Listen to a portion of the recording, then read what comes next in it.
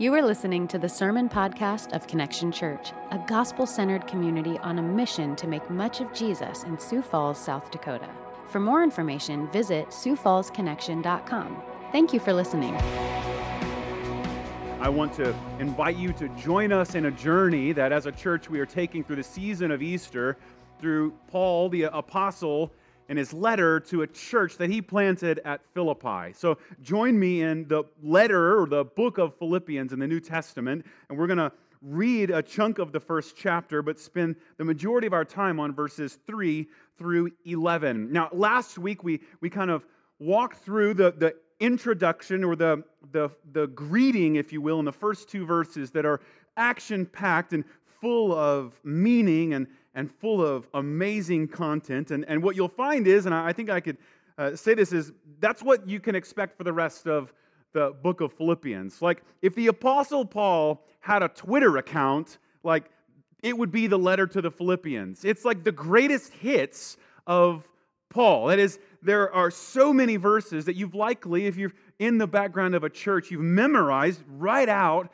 of Paul's letter to the Philippians. And it's just so densely packed with gospel truth and deep hope and love. And so we're going to see one of those even today. But we saw last week that we're introduced to the history, if you will, of the Philippian church in Acts chapter 16. And I commend that to you to reflect on the story of this church plant, as it were, that Paul had planted and miraculous circumstances had brought people from a state of unbelief to faith and love and hope and new life in Jesus. And so Paul is now maybe somewhere around, give or take a few years, 10 years removed from having planted this church. And he's now in prison in Rome, most likely, and he sends back a messenger that the Philippian church had sent to him named Epaphroditus. And Epaphroditus, we'll find in the chapters to come, almost died of sickness serving the gospel alongside Paul and Timothy. And so he sends them back with a thank you letter for the financial and otherwise gift that the Philippian church had invested into Paul. And so this letter is largely an elaborate, joyful thank you letter that expresses encouragement to these people. That after all, they were deeply discouraged and fearful. Their founding pastor had been imprisoned, had been arrested because of his proclamation of Jesus as Lord. And you'll say, well, why would anyone do that? Well, at that particular time, you would have to think in terms of that context. Caesar is Lord. Caesar is Savior. And for someone to come along and say, no, Jesus is Lord. And the good news of victory is not the victory of Rome, but the victory of Christ through his death and resurrection. So he gets thrown into prison, even when they were first planting the church. The spread of the gospel, the conversion of people to faith in Jesus caused a riot. And they were beaten, thrown in prison, and while they're in prison, they decide to celebrate getting beaten up by having a hymn sing in the middle of the night, such that an earthquake comes and busts them loose, and the Philippian jailer, who assumes he's going to die because he's failed to do his one job to keep the prisoners in prison, comes and says, "How might I be saved?" And Paul and Silas say, "Believe in the Lord Jesus and you will be saved." And so the gospel goes to Philippi. A church is planted amongst people who are mostly pagan or not religious at all. And so what I want you to see are at least two things as we walk through the book of Philippians that I believe make this book a timely word for us in its timelessness. The first is that in the season of Easter that we're currently walking through, there's a particular encouragement for us. That is, you'll see the climax of the book of Philippians is in chapter 3, in which Paul says that in the end there is nothing greater, nothing, not a thing. And he compares everything else to something. We'll have fun talking about that when we get there, but he compares everything to trash and refuse compared to one thing: knowing Jesus and knowing the power of Jesus and his resurrection.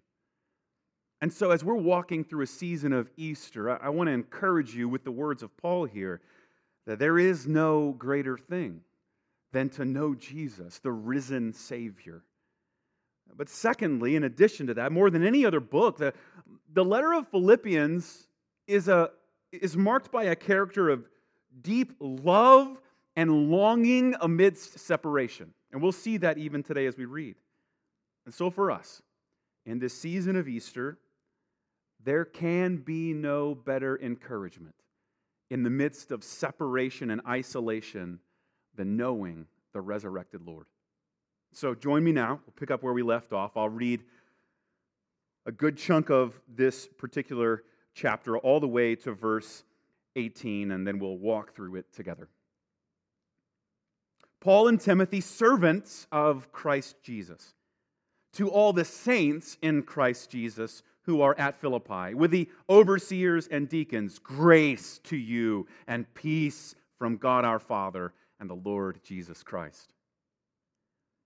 I thank my God in all my remembrance of you, always in every prayer of mine for you all, making my prayer with joy, because of your partnership in the gospel from the first day until now.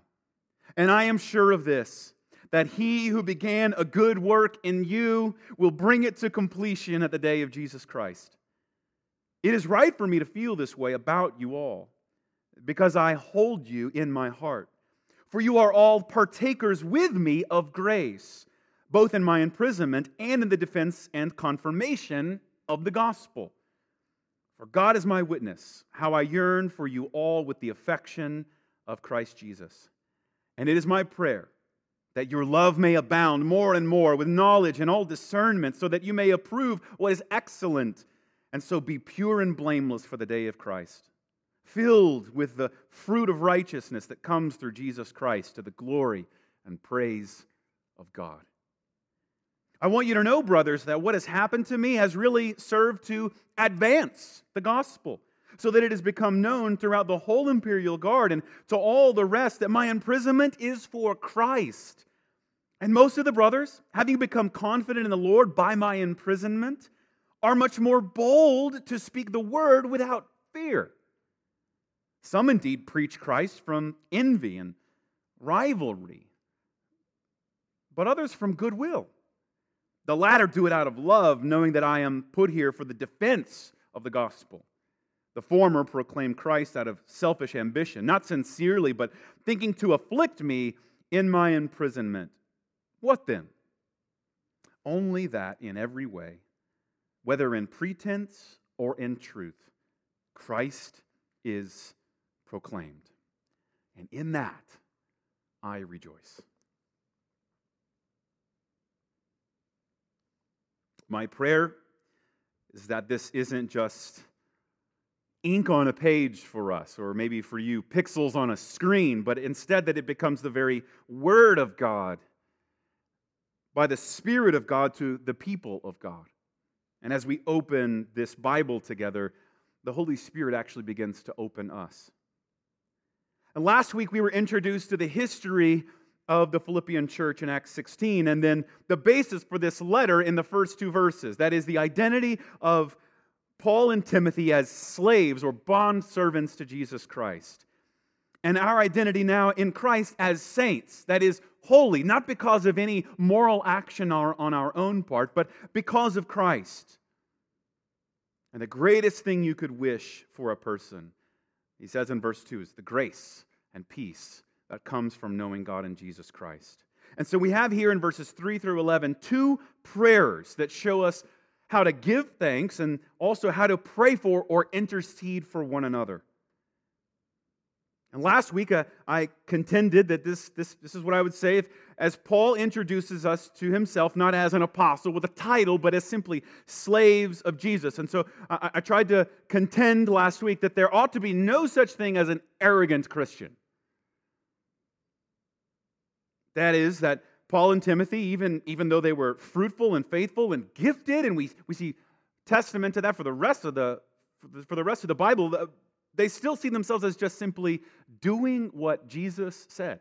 And the picture you'll see even of humility is a reflection of the mind of Christ within chapter 2 we'll be invited to have. After all, you can't call yourself a Christian if in the end you disagree with Christ's posture and work. And if Christ emptied himself for us, then so also we empty ourselves for others. Now I want to approach this as humbly even as possible. I say there ought to be no such thing as an arrogant Christian. I'm tempted to really say there is no such thing as an arrogant Christian.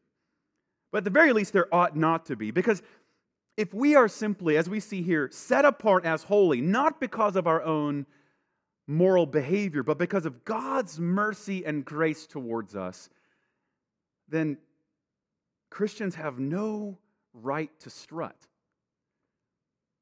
We're just glad recipients of something we have not deserved. And so what I want you to see here is that if last week we were introduced by Paul and Timothy that because of Christ there's no such thing as, or ought not to be such thing as an arrogant Christian, and this week we see in these verses there ought to be no such thing as an ungrateful, joyless, or disconnected Christian.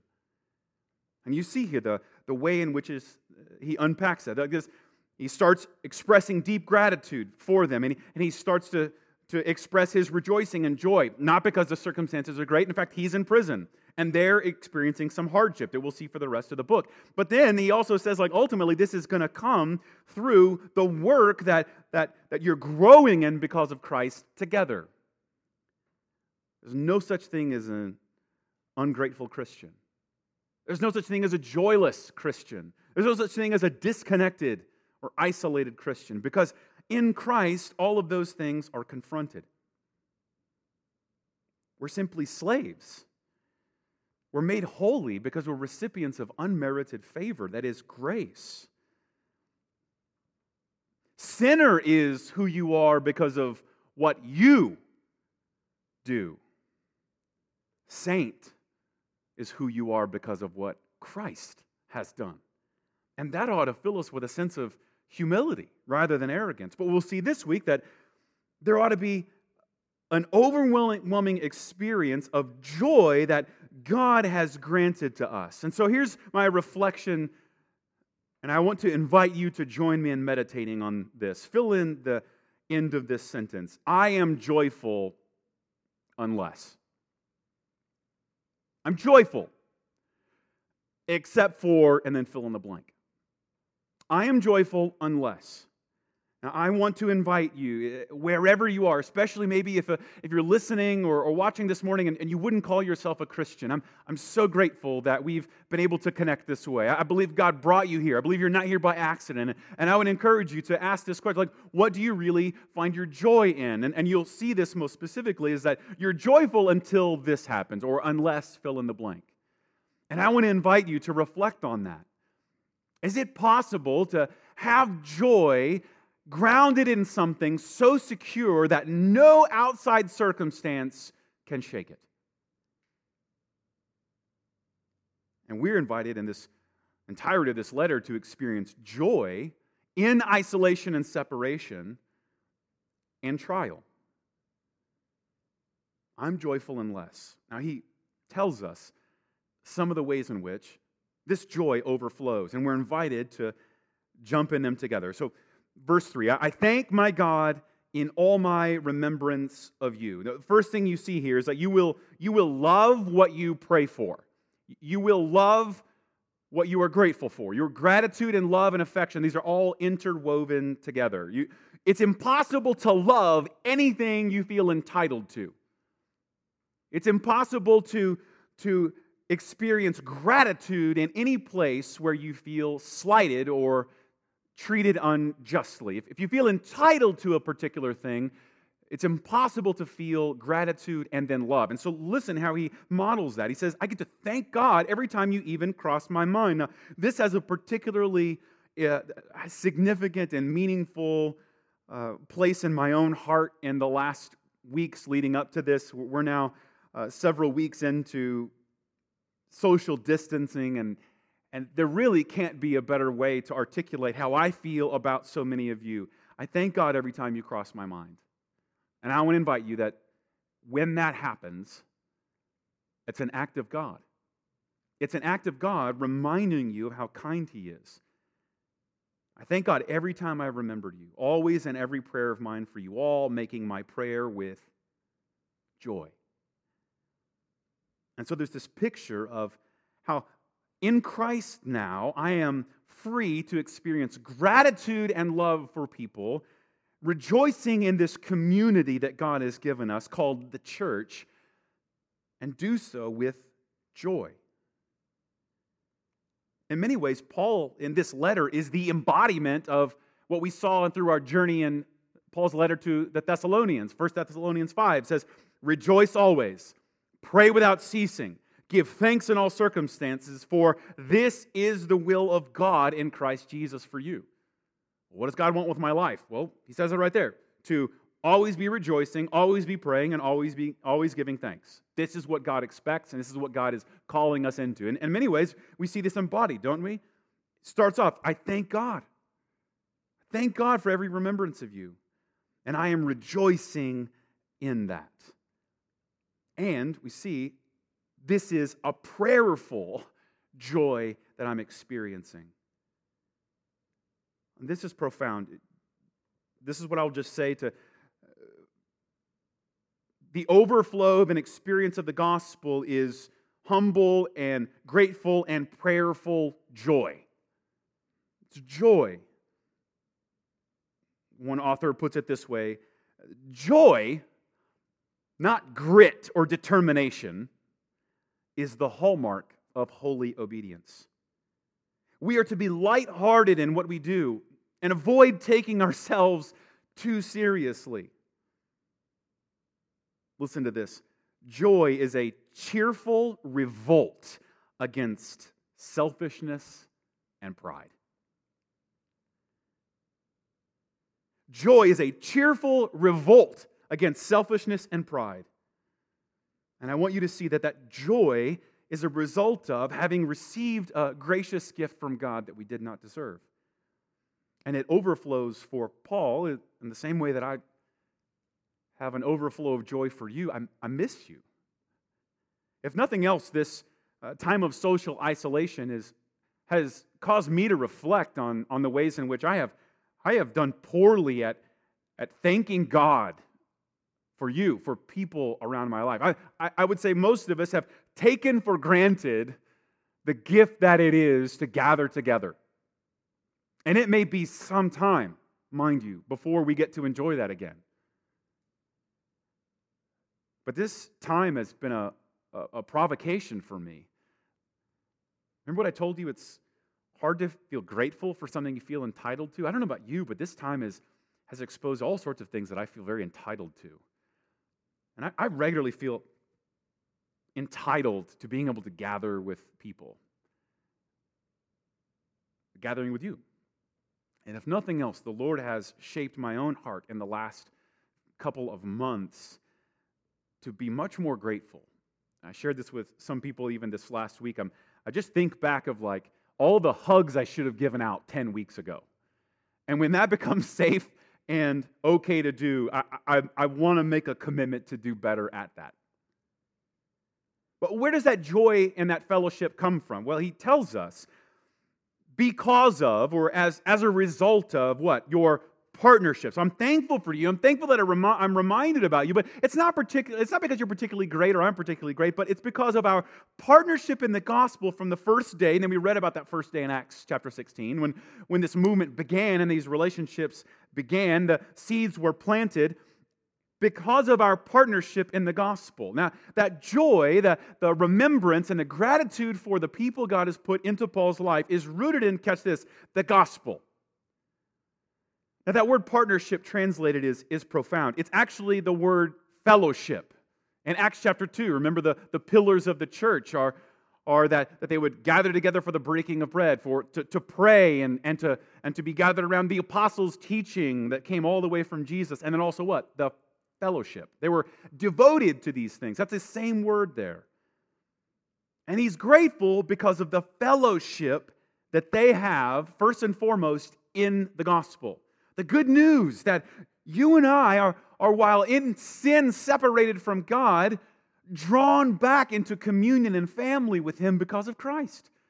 It's good news. Death doesn't get the last word. Our sin doesn't get the last word. Tragedy and awful circumstances do not get the last word. Good news, a king has come, and this king has laid down his life for his people. This king has an upside-down kingdom. He doesn't send other people to die for his purposes. This king, good news, jumps out in front of his people to die for them. And that good news links us now to the Father and to one another.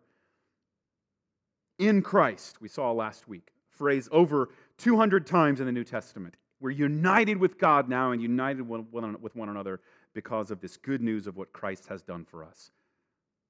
That's it. That's the basis for our relationship.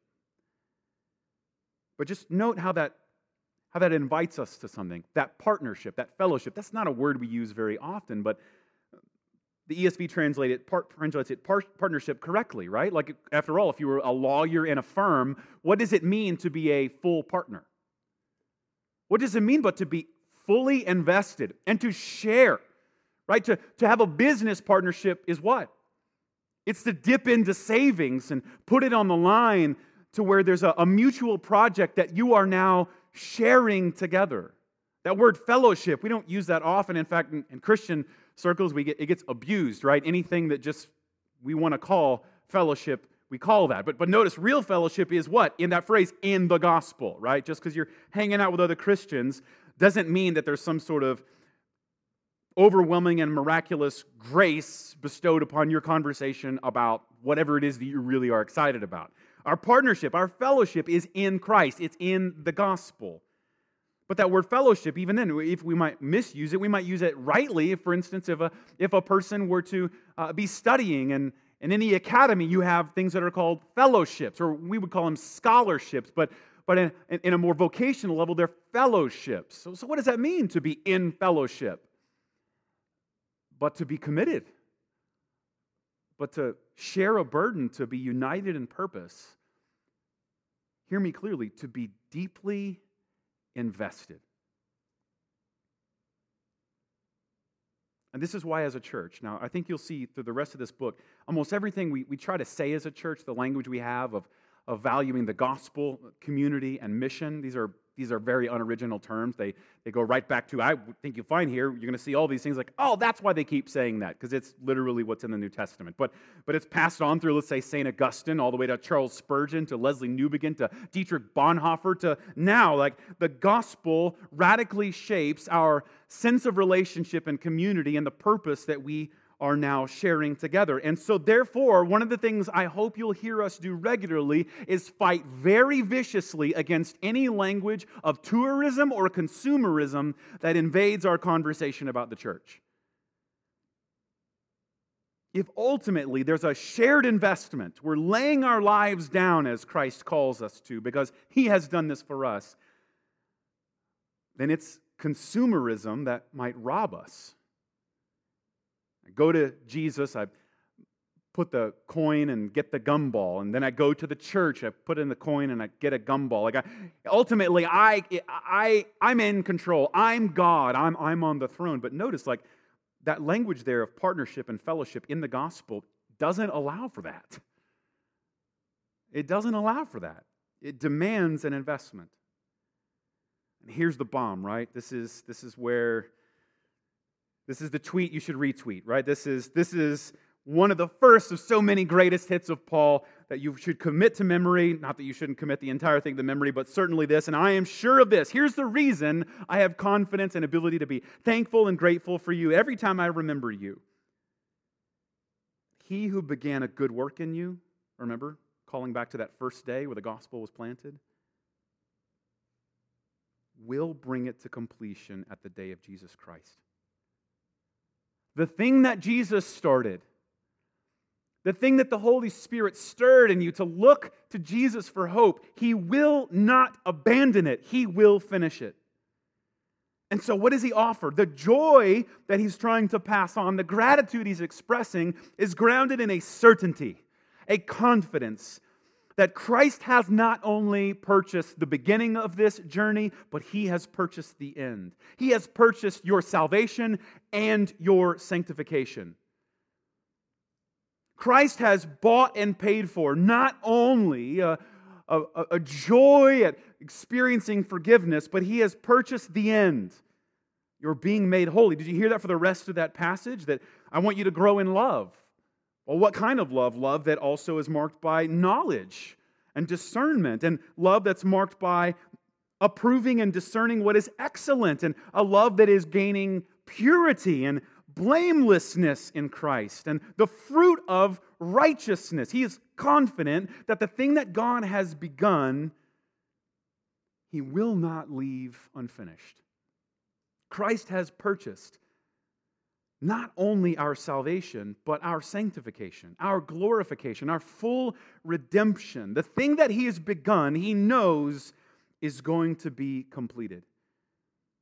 Now notice this, Paul resists the temptation to have confidence or marvel in something that's transitory, that's mortal, that's temporary. He resists the temptation in his own suffering in prison and their suffering with fear and uncertainty about the future. He resists the temptation to simply give them hope and peace in temporary circumstances. Like he could have just said, hey, it's going to be over soon. It's going to be over soon.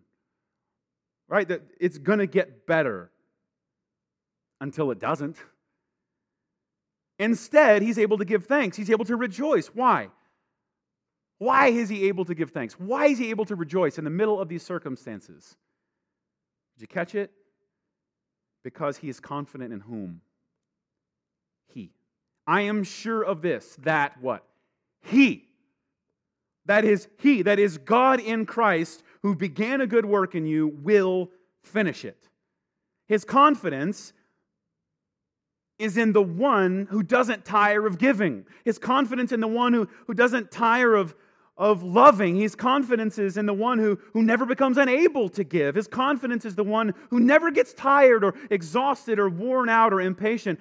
His confidence is in the one who is slow to anger and rich in mercy. His confidence is in the one who does not abandon his work. Now we and the world do all of these things without exception. Become impatient, weary, and then we die. But He does not tire and He does not die.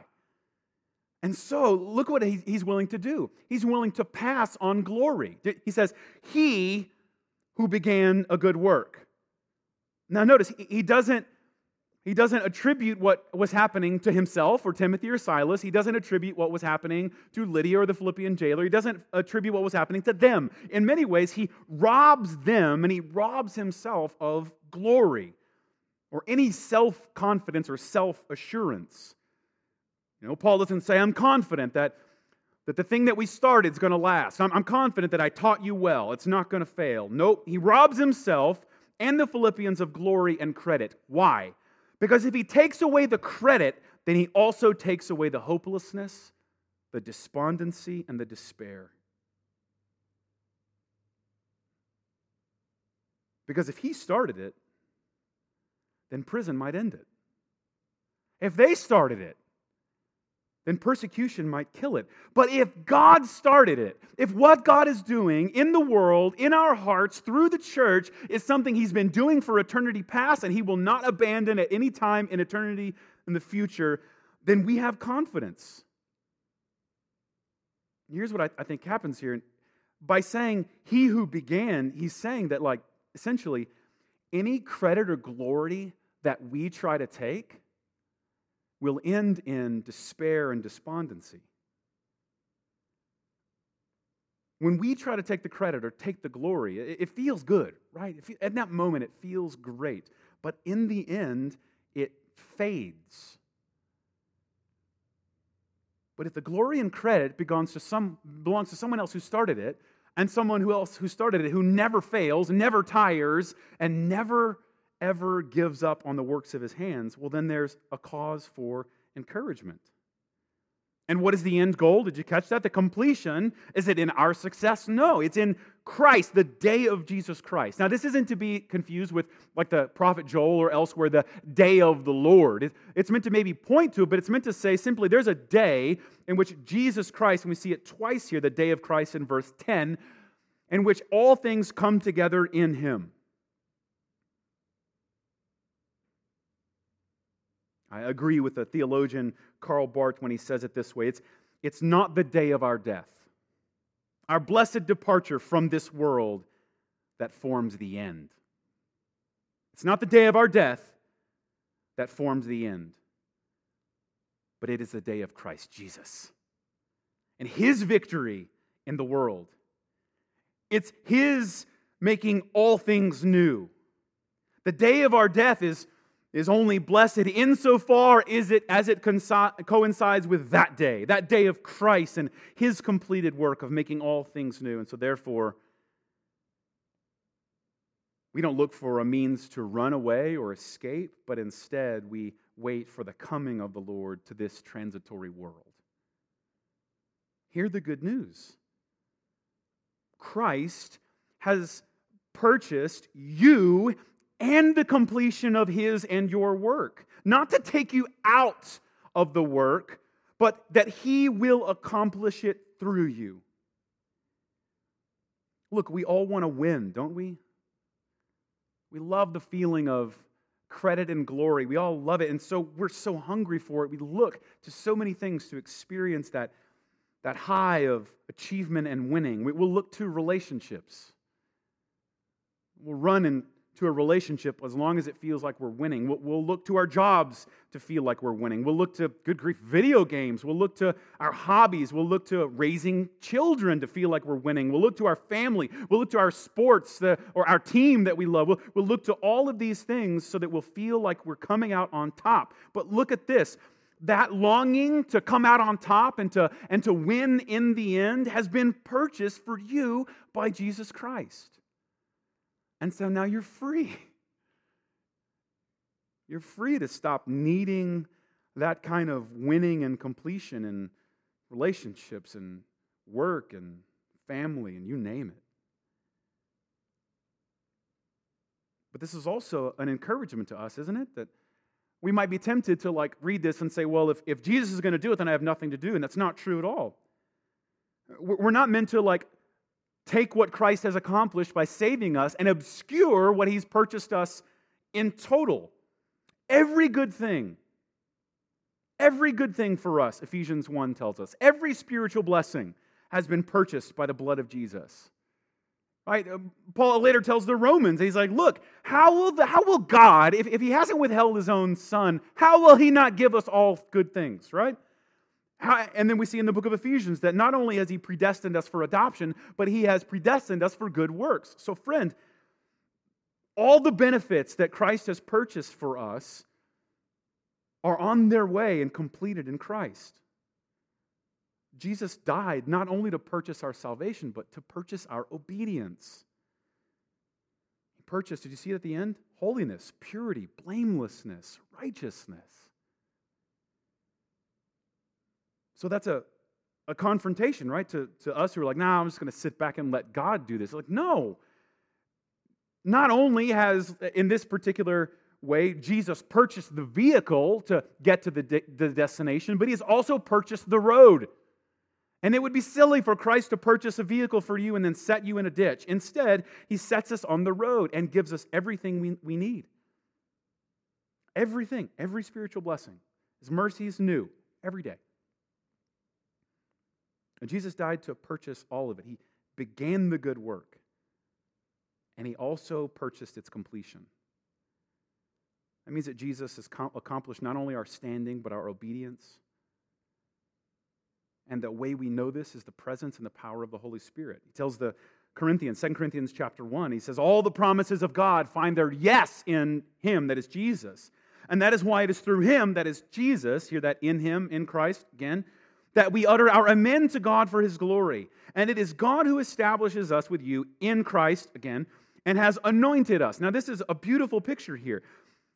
And who has also put His seal on us, His mark, right? He's signed us, this is mine, and given us His Spirit in our hearts as a guarantee. He used financial terms there, right? He's given the Spirit as a down payment, right? A real down payment is something you can't live without. Like, hey, I'm going to put this as a down payment so you'll know that I definitely will make good on this deal. And what is the down payment that He has made? so that we would know for sure He's not going to leave us, but He's going to not only seal the deal, but finish the deal. He gave us Himself. He did not withhold His own Son so that we would know God's really serious about this. But then He did not withhold His own Spirit. And the presence of the Spirit is a guarantee that He will finish this. But this also gives us encouragement in growth. You see from here on out that then He starts praying for them that they would, as partakers in grace, begin to grow in love and knowledge and discernment. Notice the Holy Spirit, if this is confirmed in us, the Holy Spirit will expose our needs and grant the grace sufficient to meet them.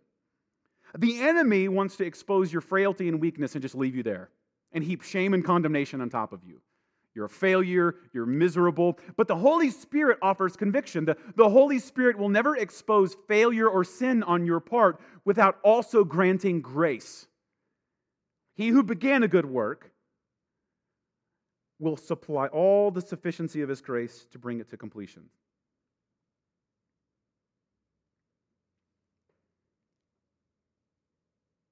I feel the need just to say, Christian, He won't leave you here. I don't know what your story is up to this point, but He won't leave you there. He won't. He will finish. He will confirm.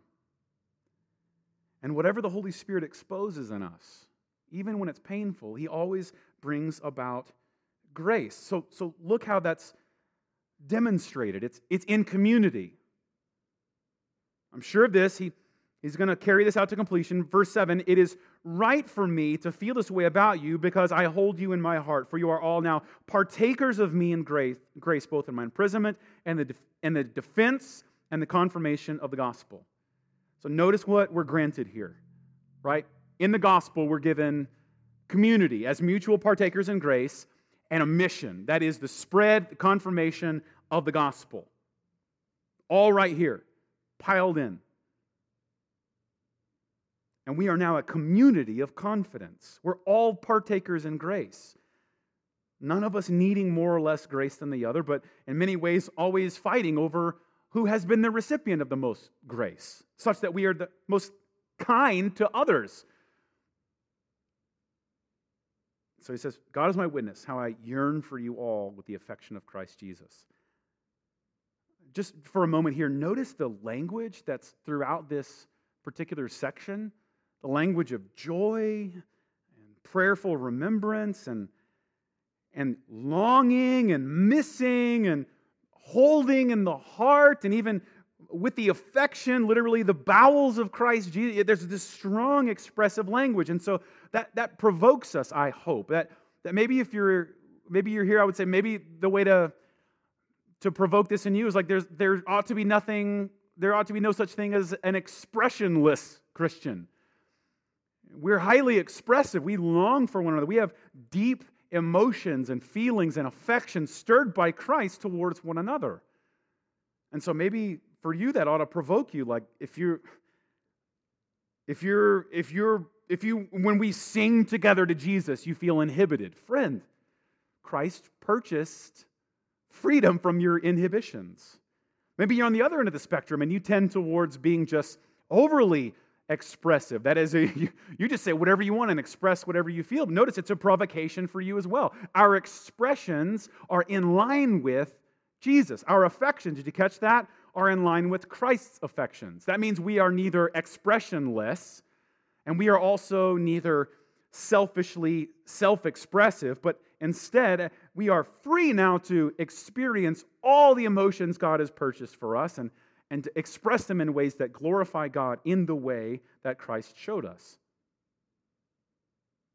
And He puts us in community, a community with this confidence, a community that with the confidence that this thing that God has started, He's going to finish. Now, notice how this community and this confidence, the confidence in the community is the basis for His prayer, the second part, that they would abound in love with knowledge and discernment. Now, this is important. Like, it is only in the setting of secure love that you can experience real change. It's in the confidence of this community that they're able to then be recipients of what Paul hopes will be growth in love, knowledge, discernment, purity, and holiness. You got to get that right. Look, we know this is true. We see this around us, right? When a baby begins to learn how to walk, how does a parent teach? But by inspiring confidence, by holding the baby up with the hands or in some way kind of holding them along until they're able to walk on their own. And it's only in that support at the beginning that they're able to, with confidence, learn to walk on their own. You see it all the time. Look, you see this as you teach a child how to ride a bicycle. That's what training wheels are for. You don't just put a child on a bike with two wheels. Now, I know all you Strider people, I know you're better parents than everyone else. I'm glad you didn't buy a training wheels for your kids. But either way, you put them in a situation where they were safe. They could learn how to ride on two wheels because you put them in a position where they were first safe. And in that safety, where they knew that they were kept up from falling, they were able to build confidence. Friend, this is exactly how the church is meant to be.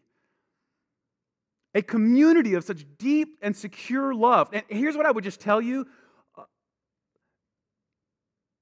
No one's surprised in the church that you're messed up. That's the prerequisite to be accepted by the church. Is to say, we're messed up. The only person who's surprised by your sin and disobedience and failure is you.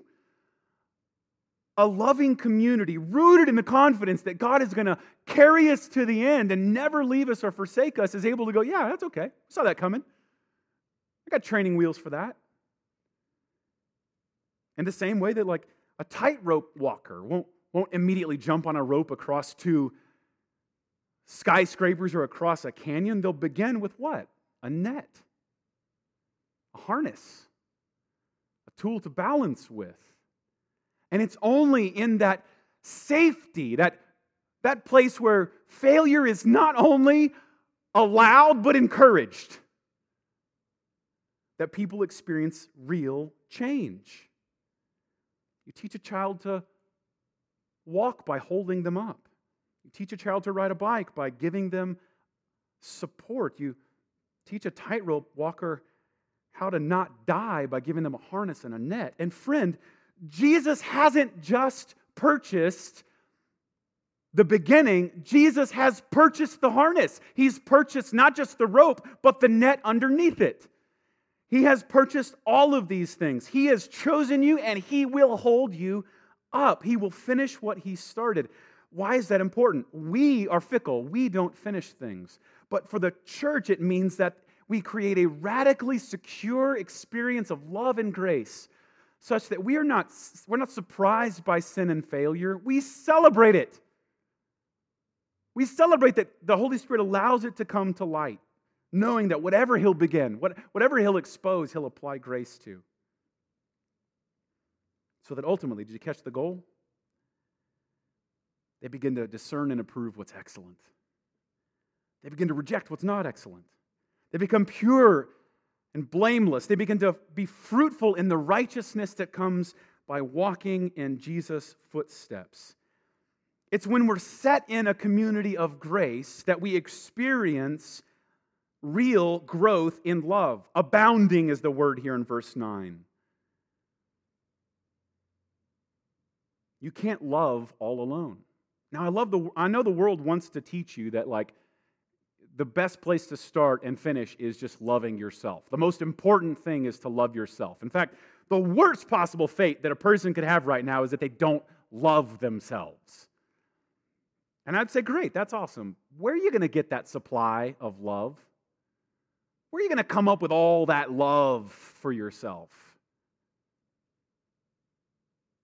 And what we find here is that the deepest source of love is what? In Christ Jesus. That affection comes from Christ Jesus.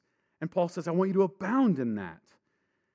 You can't do that in a vacuum. You can't love in a vacuum. We're set in community to grow in literally the guts or the affections of Jesus. And this is offensive to the flesh because we just want to say, like, look, love me just as I am and leave me alone. But notice what he says here. And you'll hear us say regularly that yes, God loves you right where you are, just as you are, but He loves you way too much to leave you there. Yes, Christ receives you, and not only just receives, He pursues you and purchases you as you are. But He loves you too much to leave you that way. And selfish view of love is, hey, love me for who I am, but don't demand anything of me. And to that I would just simply ask, as we're provoked here, verse 9, 10, and 11, where are the boundaries in your life that people are not allowed to touch? Where are the places that are off limits? People can't have that spot. Now, I know it's because of hurt. I know you've been hurt there before. But beware. You might be missing out what Jesus died to purchase for you, namely life, abundant, and freedom. And many of you, you're living in that place where maybe you like that Jesus started something, but the fact that He'll finish it is too hard to discern, or you don't want to grow in love and gentleness. And so beware, like many of you like the fact that maybe Jesus broke the lock off the prison that you have been living in, but you're just going to stay there until you're ready to leave. No, Jesus didn't just buy you out of prison. He bought you a life, abundant freedom. Bonhoeffer, in his book Life Together, a picture of this, says that one of the greatest cruelties is tenderness that consigns a brother to his sin. Let me say that again. Cruelty is just simply a tenderness that consigns or simply just allows a brother or sister to be in sin. Notice what this is for us, that our deep longing for purpose is granted. Did you see that? It's for the spread and the defense and the confirmation of the gospel, God's purpose in the world to redeem it. We're invited into have a purpose greater than we could ever have alone, but we're also invited into a community to belong. And aren't those some of the deepest longings in our hearts? To matter and to belong? And look what Paul says, my deepest prayer for you, in fact, my greatest joy and gratitude as I remember you, is that God didn't leave you and He's going to finish what He started. And He's going to invite you into a purpose such that you're not a waste. And He's going to invite you into a family and community such that you now belong. You were adopted, received, and accepted. Look, this last week we got to celebrate our church basically turning 6. And this is one of the first things we described 6 years ago. And you see why here in this chapter, don't you? The church is not a place with a program. The gospel transforms us into a people with a purpose. The church is not a place with a program. That's so important right now. Because if it's just a place, well, you don't have to really be present. It's just going to go on without you. If it's just a program, well, you don't have to really be there. It could just go on without you. It goes on like a machine without me. It goes on like a machine without me. But if the church is a people with an identity as servants of Jesus, saints, holy and beloved because of Christ, on a mission with a purpose, joining with the very heart of God for the redemption of the world, then it demands that I be a part. And I'll wrap up on this. There is no better time to reflect on this than right now, isn't it? If the church is just a place, then the coronavirus is won. Right now. Because you're not here in the property leased by the church. If the church is just a program, a service, then the coronavirus has won. And fill in the blank with whatever hardship will come our way, but if the church is a partnership in the gospel on a mission to grow in love and the spread of this good news, then the coronavirus is just a canvas that we're painting on. It's just the backdrop for some greater thing that God is doing. So friend, why would you want to trust in Christ and belong to His people? Because in Christ, We have a true identity, joy in any circumstance, and a purpose that will not fail, and a family that we will belong to forever. Why trust Christ and join in His people on this mission? Because in Him we have joy in any circumstance, belonging even in isolation, and a purpose even in hopelessness. Friend, might you consider that the deep longings in your heart for meaning and belonging are invitations by the Holy Spirit to receive and confirm a greater hope in Christ than you could have ever imagined? Is it possible, even right now, you've been brought and you've been linked up with these pixels so that the Lord might grant you comfort and joy in the midst of difficult circumstances, knowing that you will never be abandoned and meaningless and you will always belong to His people? Might you consider even today that the deepest longings of your heart can be received and experienced by trusting in and looking to Christ to grant them? I promise you. He's brought you here. But what He's begun, He will carry it out to joyful completion. Let's pray. God, we thank You so much for Your mercy demonstrated to us in Christ, at the cross and the empty tomb. Thank You so much that You have not left us in sorrow, but instead You have bought and paid for a way out. You didn't leave us in the dark to find You. You came running to us. And so I thank You for the Apostle Paul, and I thank You for this young church at Philippi that demonstrate for us what might be when the good news of God's saving grace changes us, fills us with joy, and causes us to be humbly and gratefully mindful of all that You've granted to us. Maybe for some of us, if this is new to us, we've never considered the truth of Your saving grace, might today be the day we look to You and experience it. But then for the rest of us, maybe this is the time where we're invited into a deep and lasting commitment to share and partner and fellowship in this great cause of Your glory in the local church. We ask that You would, like Paul, spur us on to encourage and lift one another up to experience this kind of grace that You've purchased for us to receive. May we receive it now by faith. We thank You for this in Jesus' name. Amen.